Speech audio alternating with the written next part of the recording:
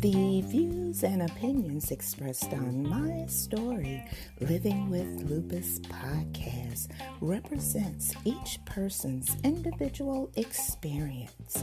By listening to this podcast or reading our blog, you agree not to use this podcast or blog as medical advice to treat any medical condition in either yourself or others.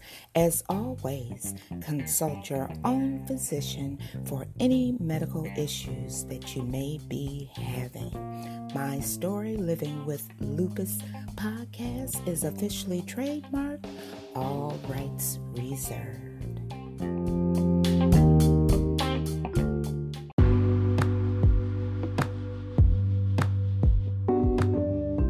Welcome back to another episode of My Story Living with Lupus. I'm your host, Susan Hendricks, and I'm so glad that you could join me on this Friday. Today's topic for discussion is, what are the major challenges in 2019 for lupus? Also, we'll be talking about cardiac dangers arise early for minorities with lupus. So, you know what I want you to do. That's right. Grab your cup of coffee, your cup of tea, and if you're listening late at night, you know I appreciate you.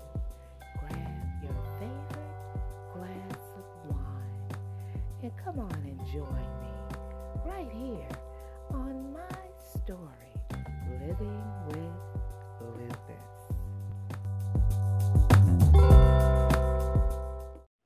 You know, we all know that there are challenges within the medical field regarding lupus. But what are the major challenges in 2019 in lupus?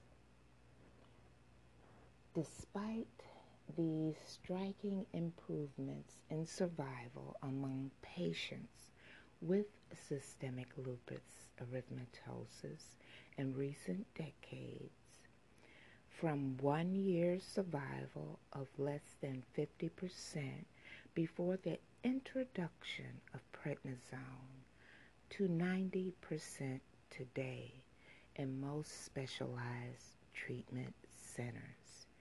But many challenges remain in this perplexing and multi-system disease.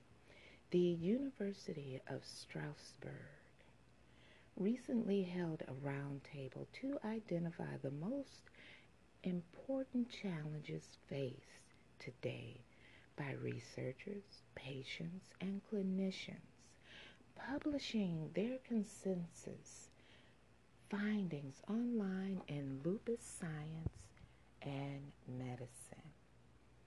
Now, the assessment and remission factor is a challenge.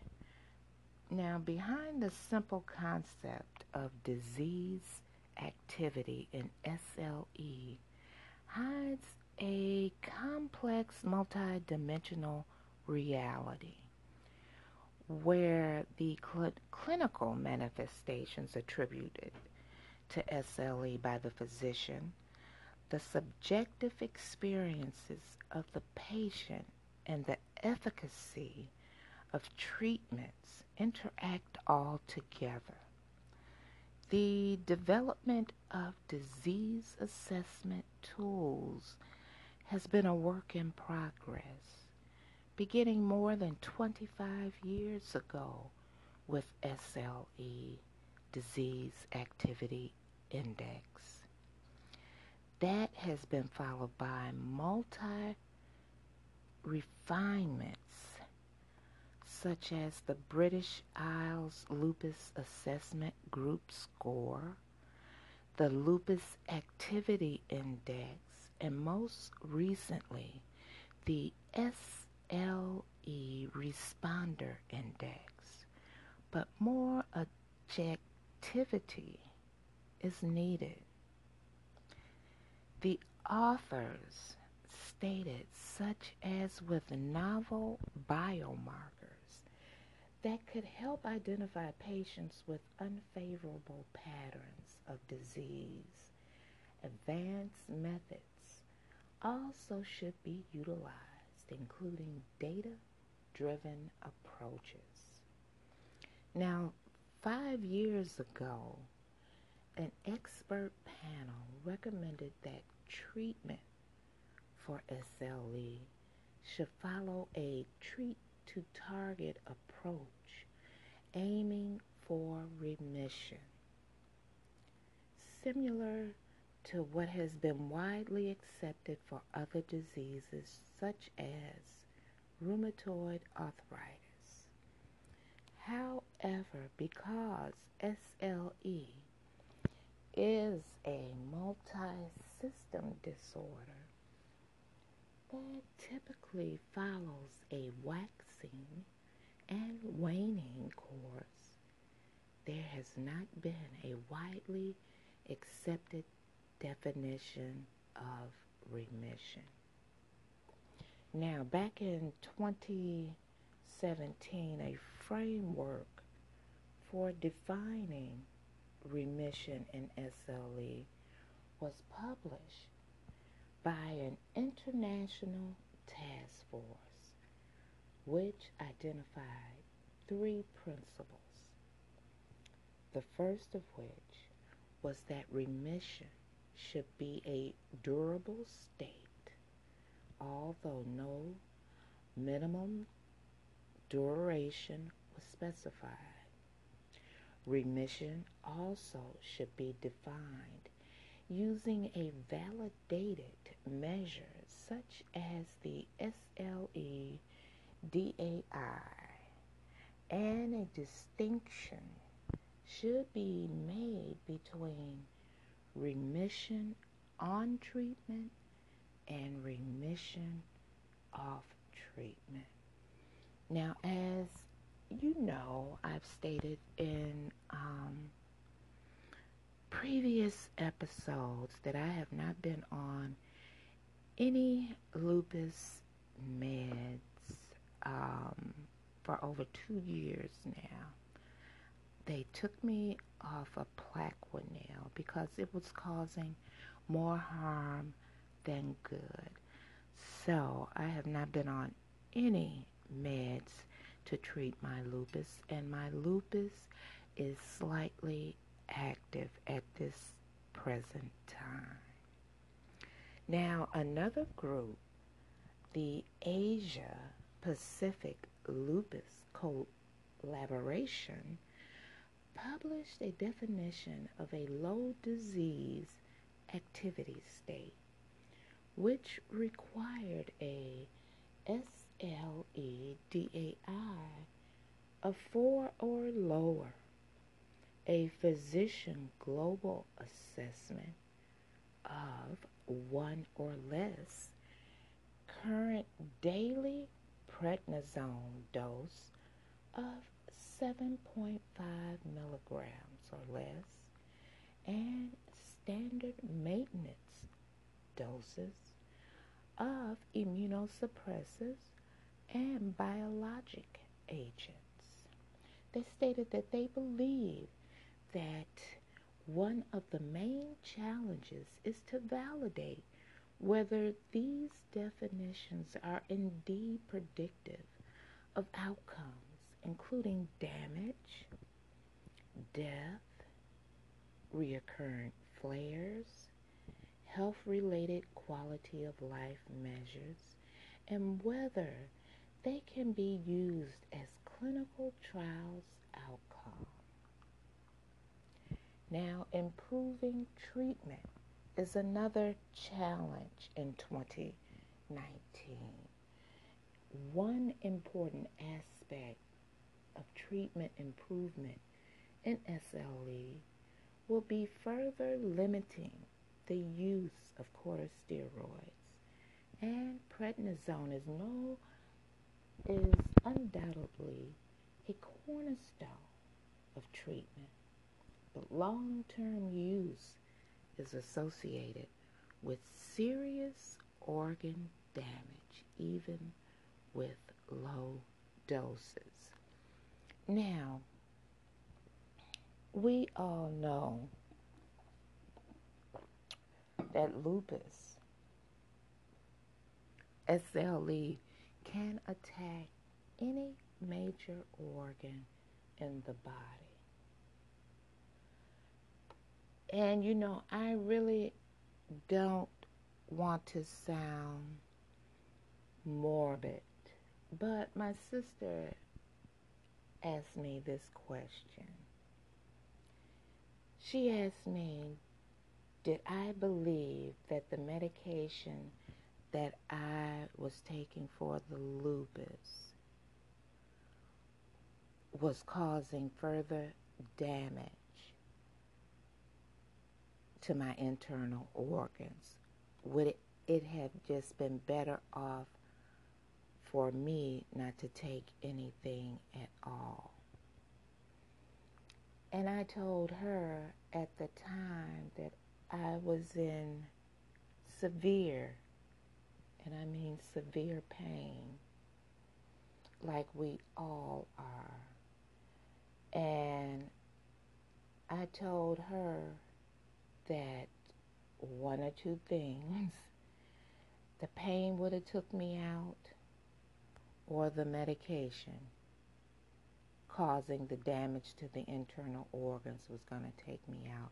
I could not withstand that pain that I was having whenever I was going, well, when I was having a flare. I told her that type of pain you don't wish on your worst enemy.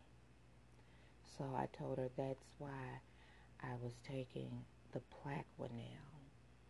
And as you know, and as we all know, that there is no cure for lupus, so they allegedly say.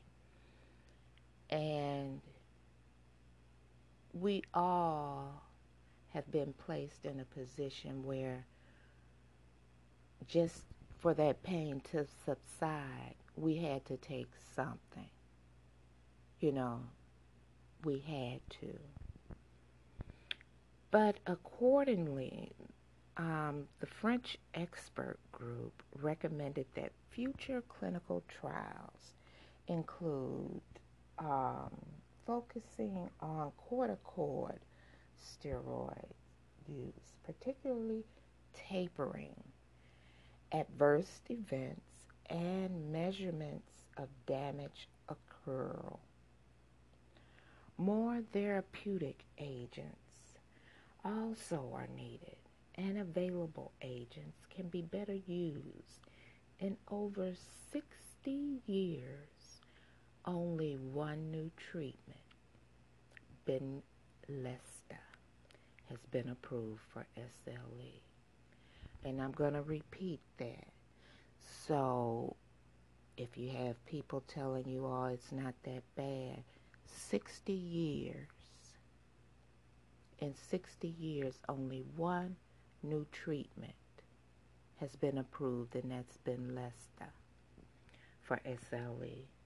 And recent years have seen multi-disappointments, such as Orencia. Some of the failures may reflect a lack of efficacy or unacceptable adverse effects, but many experts also believe that faults also may lie in study design, patient eligibility, and endpoints used. We believe that the current challenges are shifting from whether some new drugs will be available to the identification of the best strategy for the selection of the most adequate drug at the patient level. to warrant a positive balance between efficacy and side effects.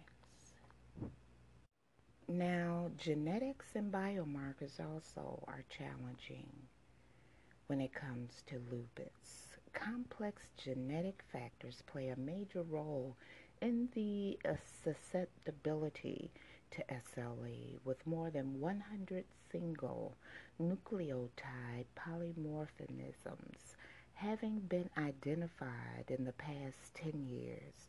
But these genetic factors as yet have uncertain clinical utility for either diagnosis or treatment.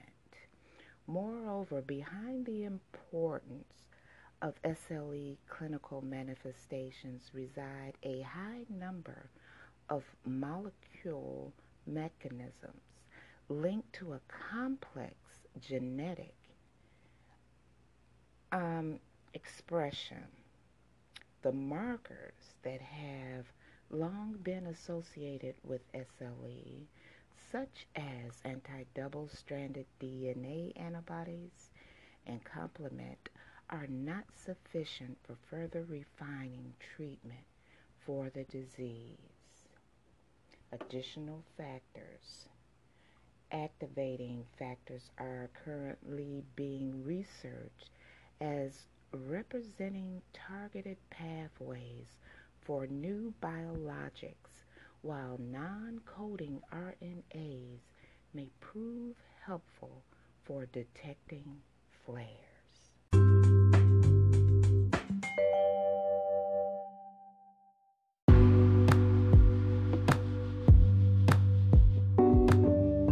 This Friday, coming up on My Story, Living with Lupus. She's a motivational speaker, an entrepreneur, and she's talking to you sister to sister. I'm talking about Sheila Smith, the creator of Right Side of 50, will be joining us this Friday on My Story, Living with Lupus.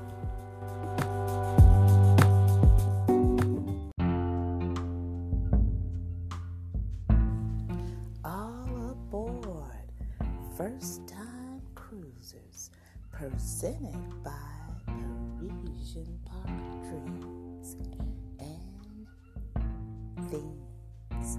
Cruise with a twist, Right Side of 50, hosting a session, stepping into my newness, door prizes, raffles, and fun in the sun. April the 2nd through April 6th, 2020, Jacksonville Cruise Port, Jacksonville, Florida. Deposit $150 due July 10th, 2019. Ports of call: Freeport and Nassau. $579 Ocean View per person, $554 interior per person. Contact 770-982-9399 and ask for D Parks. Another challenge is managing comorbidities and pregnancy. Increasing patient survival has heightened the importance of addressing comorbidities such as cardiovascular disease and osteoporosis. For cardiovascular disease, many factors contribute, including the disease itself, treatments, and conventional risk factors. Risk calculators that have been developed for the general population substantially underestimate risk in SLE patients, and new approaches to evaluating risk are needed. SLE also is associated with low bone mineral density and fractures, again with multiple contributory factors, including the use of corticosteroids, vitamin D deficiency, resulting from photoprotective measures used by many patients in early menopause among young women who are treated. They further stated that they believe that a thorough assessment of bone status is essential at the time of SLE diagnosis, and if low bone mineral density is detected, an examination for asymptomatic fractures is warranted to help determine whether anti-osteoporosis medications are needed. The outlook for SLE patients who wish to become pregnant has greatly improved with experience at major centers showing that good outcomes are most likely when disease has been inactive for at least 6 months and the damage scores are low.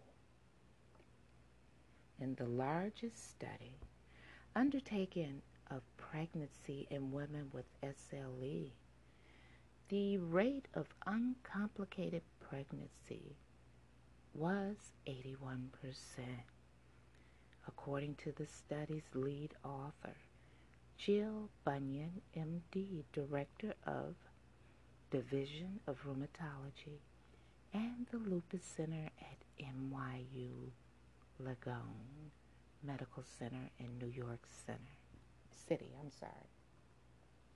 The study solidifies that for many women who are in remission or have minimal disease activity, pregnancy is not going to make their disease worse, and they can have healthy babies.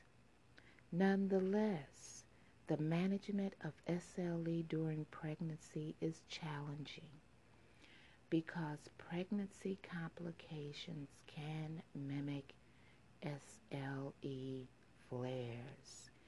Antiphospholipid antibodies can lead to both maternal and fetal adverse events. Now, holistic approach. Now, finally, the authors advocated for concurrent addressing of the various aspects of disease and treatment, including adherence and patient-reported outcomes such as quality of life on a holistic approach. Fatigue is another important aspect of the disease that is particularly troubling to patients.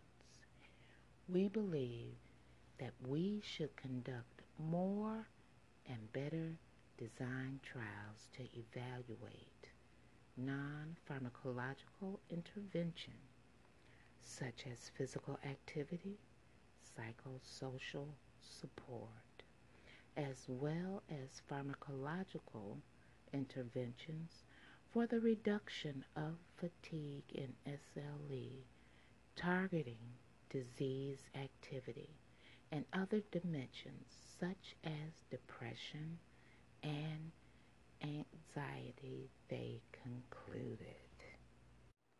Now, cardiac dangers arise early for minorities with SLE. Minority patients with systemic lupus erythematosus had high rates of coronary artery calcification, even at very young ages, researchers found. Among a cohort of patients that was 40% African American, and 33% Hispanic, 42.1% had detectable coronary artery calcification with scores above 0. Now, among those who were ages 18 to 32, coronary artery calcium scores above 0 already were detected in 29%, the researchers reported online in Lupus Science and Medicine. Cardiovascular disease is a major cause of death among patients with SLE, and conventional risk assessment tools are unreliable for these patients. So better methods of estimating cardiovascular risk are needed. Coronary artery calcification scores estimate the degree of calcified plaque, and scores above 0 have been shown to independently predict mortality in the overall population. Previous studies also have found high risk of calcification among patients with SLE, but the patients in those studies were predominantly white. Now, to examine rates among minority patients, the group enrolled 76 patients from the Columbia University lupus cohort who had no history of coronary artery disease and had chest CT performed and calcification scores calculated. Population controls consisted of participants ages 33 to 45 in the coronary artery risk development in young adult cohorts. Coronary artery calcification scores were analyzed, variable of any detectable calcification, that is, scores above 0, and as categorical variables with scores of 0, 1 to 99, 100 to 399, and 400 or higher. Co-varieties included hypertension, diabetes, SLE severity, and damage, and laboratory variables such as lipids and autoantibodies. Patients' mean age was 40 years. 90% were women, and disease activity was moderate. All had anti-nuclear antibodies presence, and 2/3 had high levels of double-stranded anti-DNA antibodies. Hypertension was diagnosed in 43% and diabetes in 10%, and 15% reported a history of smoking. Now, with all the side effects to the medications that some of us take, why did they not mention the medication side effects? I know several people who have taken these medications and never had diabetes before in their life, but now they are diabetic. Now they are have hypertension. So I wonder why in this study that with all the side effects of medicines that that was not taken into considerations. Now, patients who had any detectable calcification tended to be older, 45 versus 37 years, and more often were hypertensive, 56% versus 35%. Prevalence increased with older age, reaching 42.1% in those ages 33 to 44 and 61.6% in those 45 to 64. Scores in the 1 to 99 range were observed in 30%, and in the 100 to 399 range in 8%, and above 400 was 4%. The 50 SLE patients who were ages 45 or younger were then compared with 3,042 cardiac controls who also were no older than 45. The SLE patients were predominantly female, 92% versus 54%, and were less often identified as white, 6% versus 55%.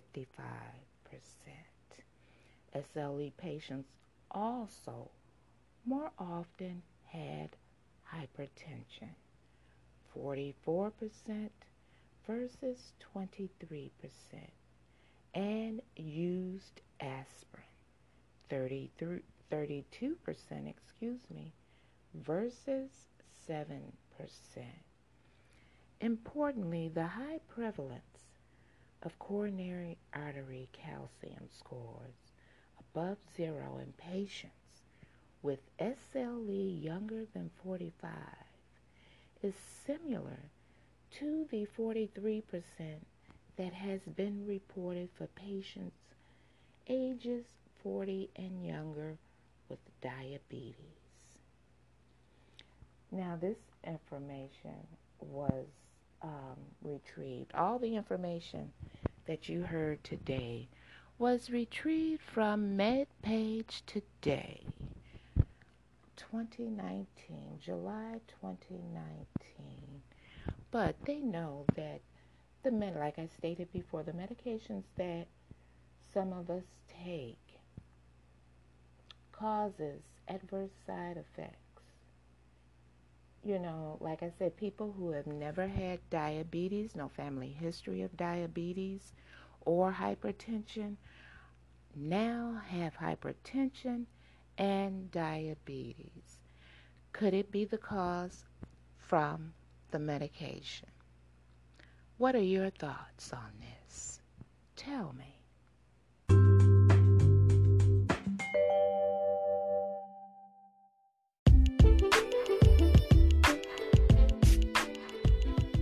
He is the author of Positive Energy 24/7 and his latest book, It Was Destined, Urban Legend.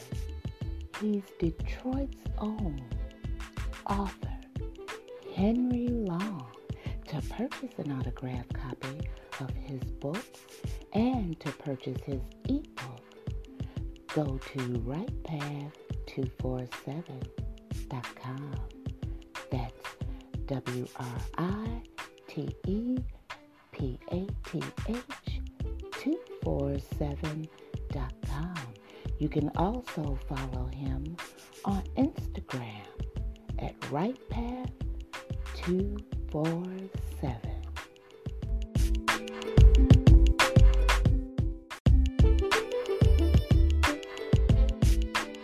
If you would like to appear on an episode of My Story Living with Lupus, you can contact us at mystorylivingwithlupus@gmail.com.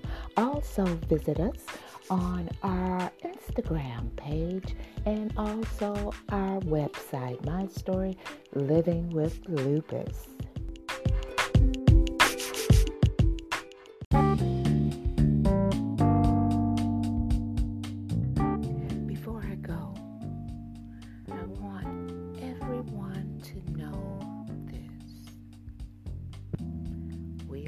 go through challenges. We all have good days and bad days. I know it seems hard sometimes, but remember one thing. Through every dark night, there's a brighter day after. So, my brothers and sisters who are in this fight, in the words of Tupac, so no matter how hard it gets, stick your chest out, keep your head up, and handle it. L's up. I'm Susan Hendricks, and I thank you for joining me on my story, Living with Lupus. I'll see you next week.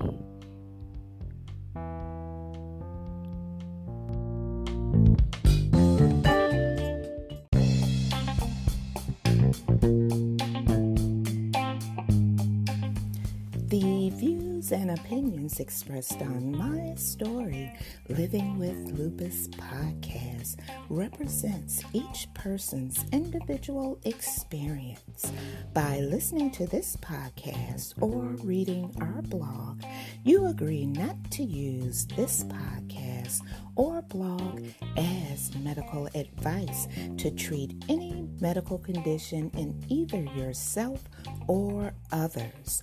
As always, consult your own physician for any medical issues that you may be having.